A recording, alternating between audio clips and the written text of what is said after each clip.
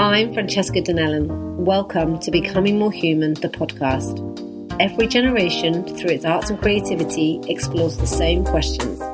Who am I, and what really matters? We are so often taught how to emulate others, to make other people happy. But how do we access what's good for ourselves and be strong enough to actually claim it? It's a constant practice because we all keep evolving. There are no limits to personal growth. You can start your journey today and get closer to discovering your true self.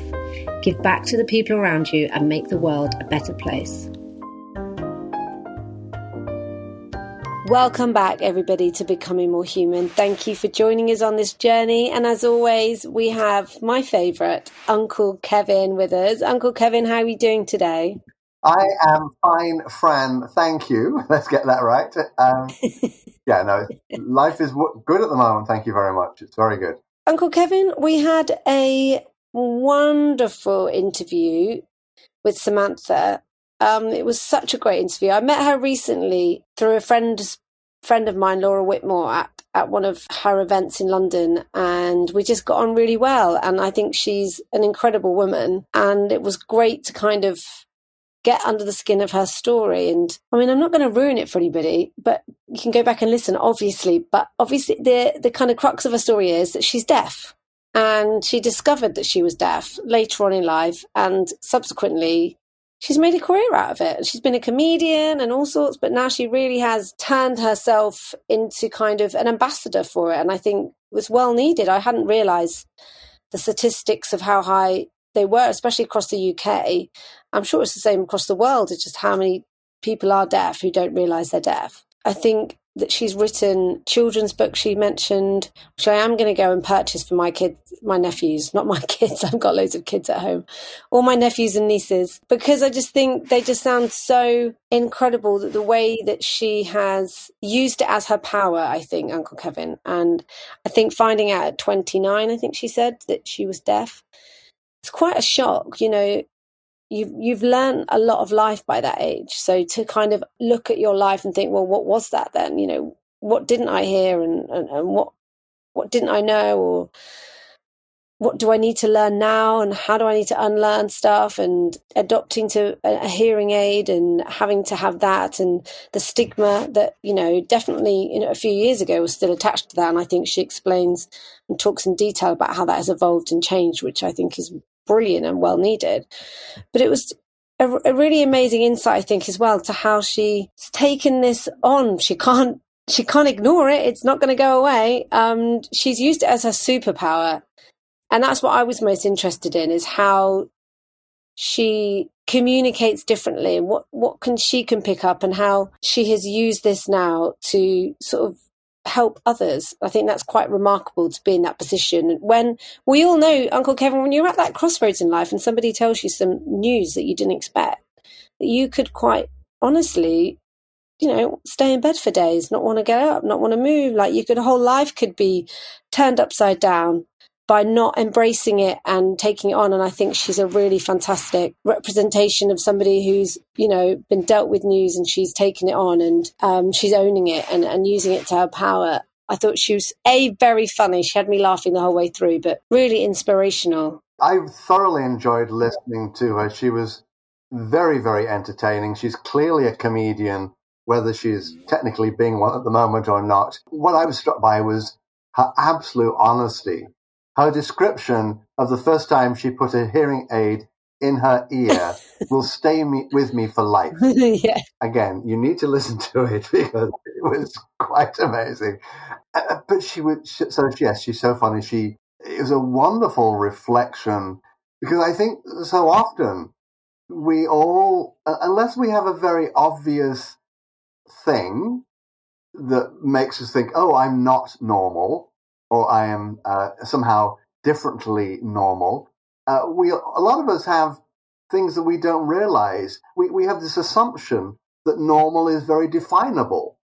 As she said, people have said she comes out as being deaf. People say, well, you don't look deaf, as if somehow my perception of you is the box in which you need to live. So from a spiritual perspective, it was a wonderful exercise in asking oneself, what is that part of me that I've not recognized yet and that needs help?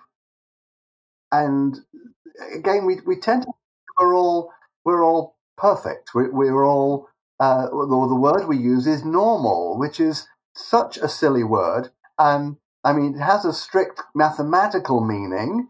In fact, it has two mathematical meanings, which I won't bore you with at the moment. But there are two words, normal, and none of them have got anything to do with how you appear in the world. My very good friend in high school, David Williams, his dad was a doctor, and his dad used to say, "Show me a normal person and I'll try and cure them." We have this fantasy that somehow there is this thing called normal, that we don't realize how actually inaccurate it is. So I was delighted when she said, I'm happy to be deaf. Actually, it gives me great gifts. And then she unpacked those gifts. I have friends, all right, we're talking here generational stuff. When I was your age, as they say, discos were really discos. Yay! Let's go back to the Bee Gees and stuff. And and a lot of my generation became deaf because we were standing too close to the loudspeakers. But there was a significant number of people in those discos who were using sign language to communicate. And for those who could, I had friends who did, and it was great because I would come home from a night out hoarse for 2 days because I'd been shouting at people over the music. They didn't have any problems at all. They were just communicating in sign language and went home and were fine the next day. There was great joy in listening to how she's dealt with it. But of course, there's also not just the personal story, but also the social stigma that goes with anything that's to do with, oh, you're one of those. We've normalized glasses pretty much, although there are still situations where, if you don't choose to wear contact lenses, somehow, you're not playing the game right. I remember once, the first time I got glasses was a revelation. You talk about that yourself in the interview. But even after I had glasses for many decades, I went to a new optician and he did a new test and gave me new glasses. And I'm like, oh my goodness, there's another level that I didn't know was there. This idea of what is possible, what is normal. It's a fascinating area that when we can find time to sit back or step back and examine ourselves, it behooves all of us to, first of all, just do literally the physical checks, like, do I need a hearing test? Do I need an eye test? I wish there was a sanity test we could all do with that. Whenever someone comes up, it would be a great contribution to civilization. I know a lot of people who I think would fail. But then there was this lovely story about how deaf people can spot a liar much quicker. As she said, when you're doing sign language, you can't lie because your whole body is speaking. And there is this statistic, and it varies between 10 and 30%, but only between 10 and 30% of communication is actually the words. Everything else is the tone of language, and it's the non-verbal, as they say, communication. Yes, Uncle Kevin, people are, when you can even sit in your own nieces and nephews, you want people to find their words all the time, and that's almost like a sign of self-development when you've got kids there. You're desperate for them to always say their words. You don't kind of ask children to show you in other ways necessarily. It's quite often, use your words. You can hear mum say that all the time. So it's really refreshing I'm somebody that really enjoys communication and a bit nerdy about it, and actually, I am conscientious about it, but that's because I'm older and I'm learning more and I enjoy that. But I think for most people, you just take it for what it is, and communication is verbal. And like you said, it actually isn't verbal, and there is so much that we can learn when we decide to challenge it actually and look at it differently and not just take it for what it is. Absolutely. This is really part of what I lecture about when I'm talking, even to do with people in who are clergy and others. it's called active listening, where you're not just listening to the words someone is saying, you're actually trying to open up all your senses to take in all the information they're giving you. I mean, the classic one, there's two classic ones, actually. One is when you say to someone, how you doing? And they say, I'm fine. When clearly what they want to say is, I'm having a lousy day and I really need to go away and hide for a month. So the words they say are one thing, but their body, their tone, maybe even their clothes, their dress, how they're presenting themselves. They didn't really do their hair this morning and stuff like that. All of that is speaking. And our body is able to take it all in, but we get very, very used to filtering stuff out. So there's an exercise that I remember doing in high school.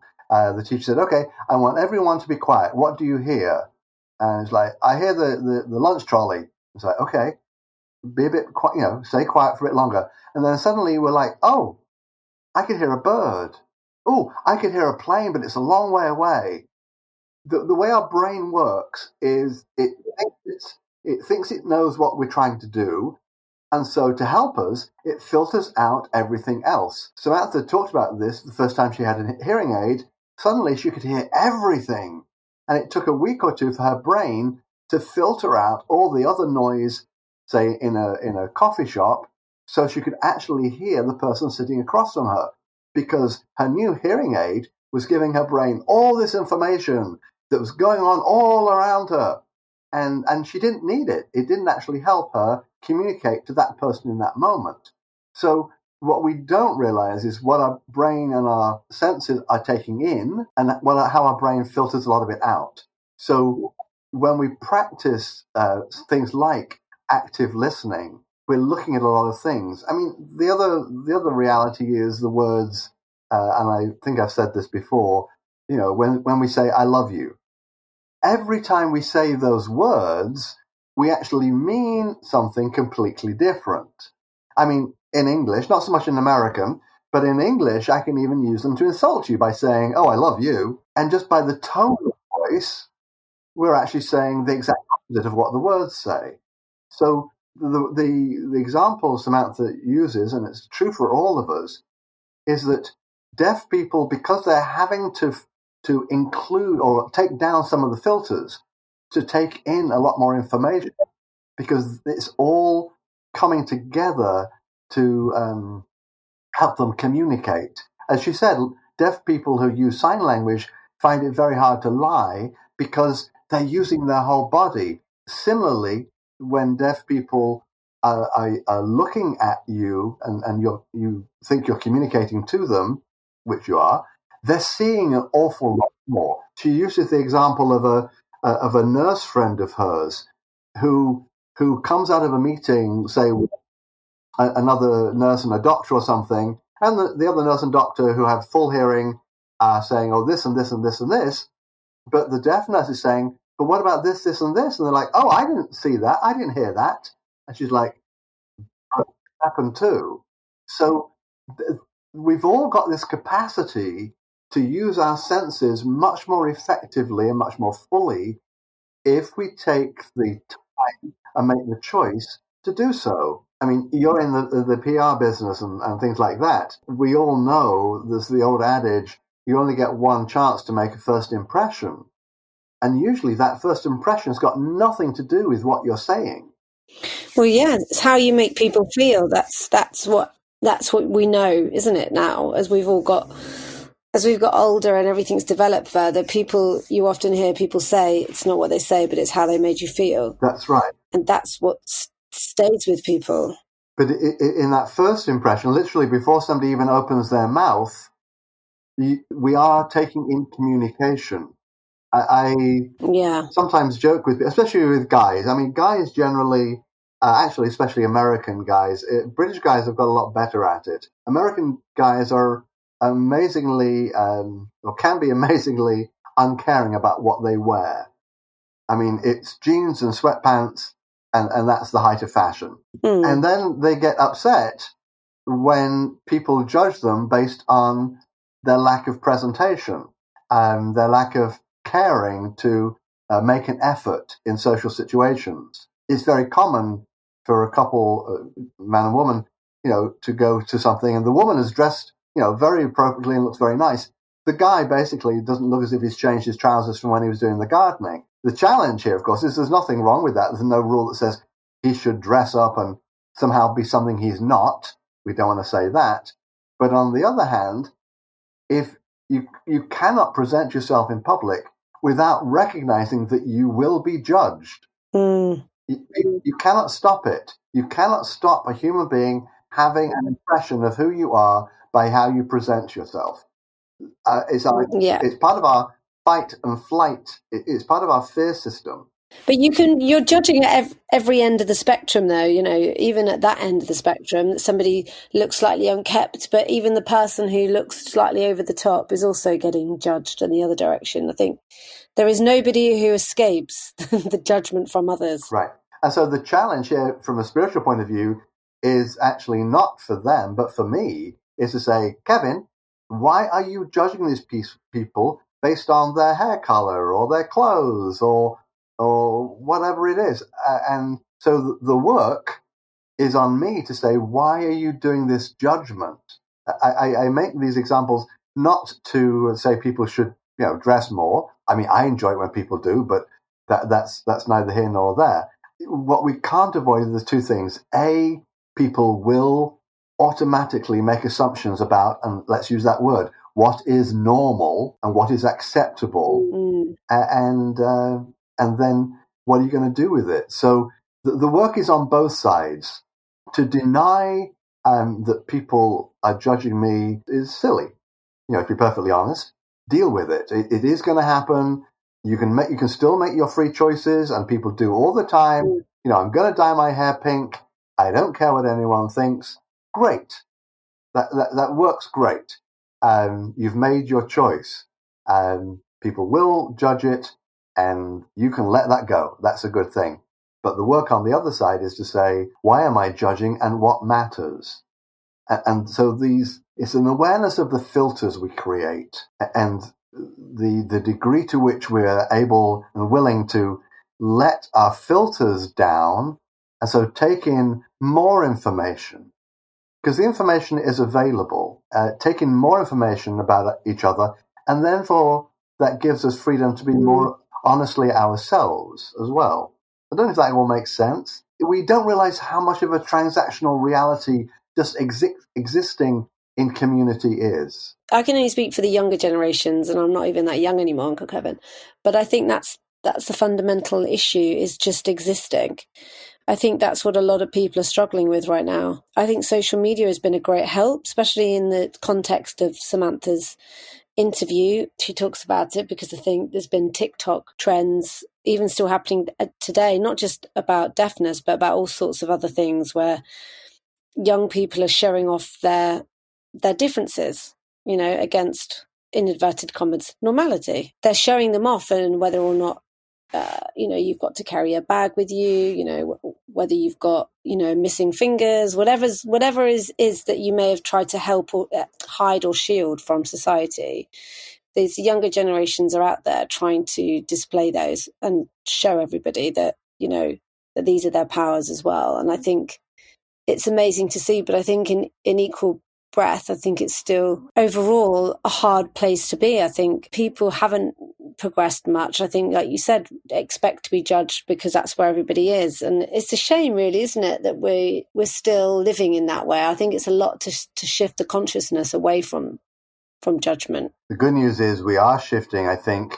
Parts of society, certainly, and parts of the world are shifting, but also there's an awful lot of judgment going on. And you're right, the younger generation have always been the ones who would push the envelope a little bit more. There's a wonderful poem that's quite famous over here. So, when I am old, I will wear hats and purple. And it's about women getting older and being slightly wacky. There's even a thing called the Red Hat Society. And it's women who get together to be out, women over 65, many of them over 80. Yeah. And they just enjoy being themselves and being outrageous. And, they're not hurting anyone. They're just having a good time, but they refuse to live in a cage. They refuse to live in somebody else's idea of what they can and cannot or should not do. And that is wonderful. It is really wonderful because it is a reciprocal relationship. If I want you to accept my differences, then I have to accept your differences. Yeah. It has to be a both-way thing. Yeah. But it's very hard, isn't it, for people because we like pointing out everybody else's flaws. It makes us feel safe. It makes us feel superior. Yeah. So the question is, so what is my sense of self based on? The classic one historically is race. I'm white, so I must be better than you, which is hideous. And we're slowly working on that one, but it has to be worked on from both sides, predominantly on the white side. But, as we move through these different realities, I mean, it's going to be really interesting and to move into sort of a somewhat political or a socio-political reality. Britain, I think, has already got to the point where there is no one group that is the majority. And if not, it's very close. America is about 5 or 10 years away from the fact that there will not be any one demographic that can claim a majority, apart from maybe women. Women, I think, in both Britain and America are going to, within 10 years, are going to be the only single demographic that can claim a majority, which is amazing. Wow. We should have a podcast about that. What does it mean when the only majority in both of our countries are women? And that if it hasn't come already, it is coming very, very soon. Well, I hope that comes with an increase in pay and the gender pay gap. I hope we're still the dominant, but we may be earning no money still. That'll be fun. Yeah, you'll have to. Well, we just have to make sure more women are elected to government because America's been trying to pass. This is completely, of course, on a different topic. I know. Well, we need to know, actually, Uncle Kevin, we need to normalise having children and actually women being able to have children and still work. But unfortunately, the business environment is not set up for women to have children and still work. It's just not, it's completely not set up for that. So, if we could change those social constructs, then maybe it would be a bit easier as well. That's all I'm thinking. But, Sheryl Sandberg tried to do some small changes. They only last so long and they only happen in so many businesses. It's not widespread. So I think that there are things that do need changing in those ways. But unfortunately, like we mentioned at the beginning, this idea of normalized society or the expectations of what society is meant to do, it's very hard to try and change those. And like you mentioned a minute ago, I think there's breakaways happening, but overall it's still not enough for things to really shift. So this is a long way from Samantha's wonderful interview, but if we're looking at around this world of normal, I think the word that comes to mind for me is, what does it mean to have enough? Because a lot of our first world culture is based on having more. It's not based on having enough. If we're talking about becoming more human as opposed to humanoid, then part of the reality is the stepping back that has to happen to say, what is enough? Because I think we can all have enough. There is certainly enough food in the world for us all to have enough. There is enough arable land in the world for us all to have enough. It's just there's not enough if we all want to have more and more and more and more. And of course, the reality is the balance is completely skewed towards the first world, who consume, 50, 80% of the world's resources, and the remaining 70% get left with whatever's left over. So it is a metaphor. All of this is a metaphor for each other. What is enough ability? How do I stop judging others? How do I allow people to be themselves, but also grow and give people choices, and then support people's choices rather than judging people against standards which are ultimately frequently subjective. There are a few standards which are objective. Those objective standards are so basically the 10 Commandments. Don't kill one another, don't steal each other's cows, don't lust after each other's husbands or wives and stuff like that. Those are the basic objective realities. We have so much ability to choose how we want to be in the world, how we want to treat one another, how frequently we need to apologize to how I've treated people in the past. I'm sorry for, when we were in our 20s, I judged you for this, that, or the other, or even in our 60s for this, that, or the other. I thought it was wrong, and that was, a dreadful word to have to use, that you would do something like, decide to, get a job even though you've got children at home. We're very, very poor as humans at seeing all the angles. Part of becoming more human is to, first of all, admit there are a lot more angles in what it is to be human than we actually give time and credit to. Again, that filtering of the brain that goes on, that filters out the noise. Our brain is making a choice for us, saying, this is what I think you want to listen to, so I'll filter out everything else. And the truth is, our brain isn't always our best friend. Our brain is no better than Google or Instagram or something, presenting us stuff that, you've looked at this before, so we think you'll want to look at it again. Our brain is literally just a functional thing. Ultimately, it is not who we are. Our consciousness is not based in our brain, but it's really hard, to get away from that model. It is, Uncle Kevin. I think that's a really nice a nice place to bring the podcast to an end. I think it's good a question to be asking people, because we often spend too much time in our brains thinking that must be right and not enough time out of it. And I think it's certainly helpful in the long run to spend some time out of it, especially in the context of what we're discussing.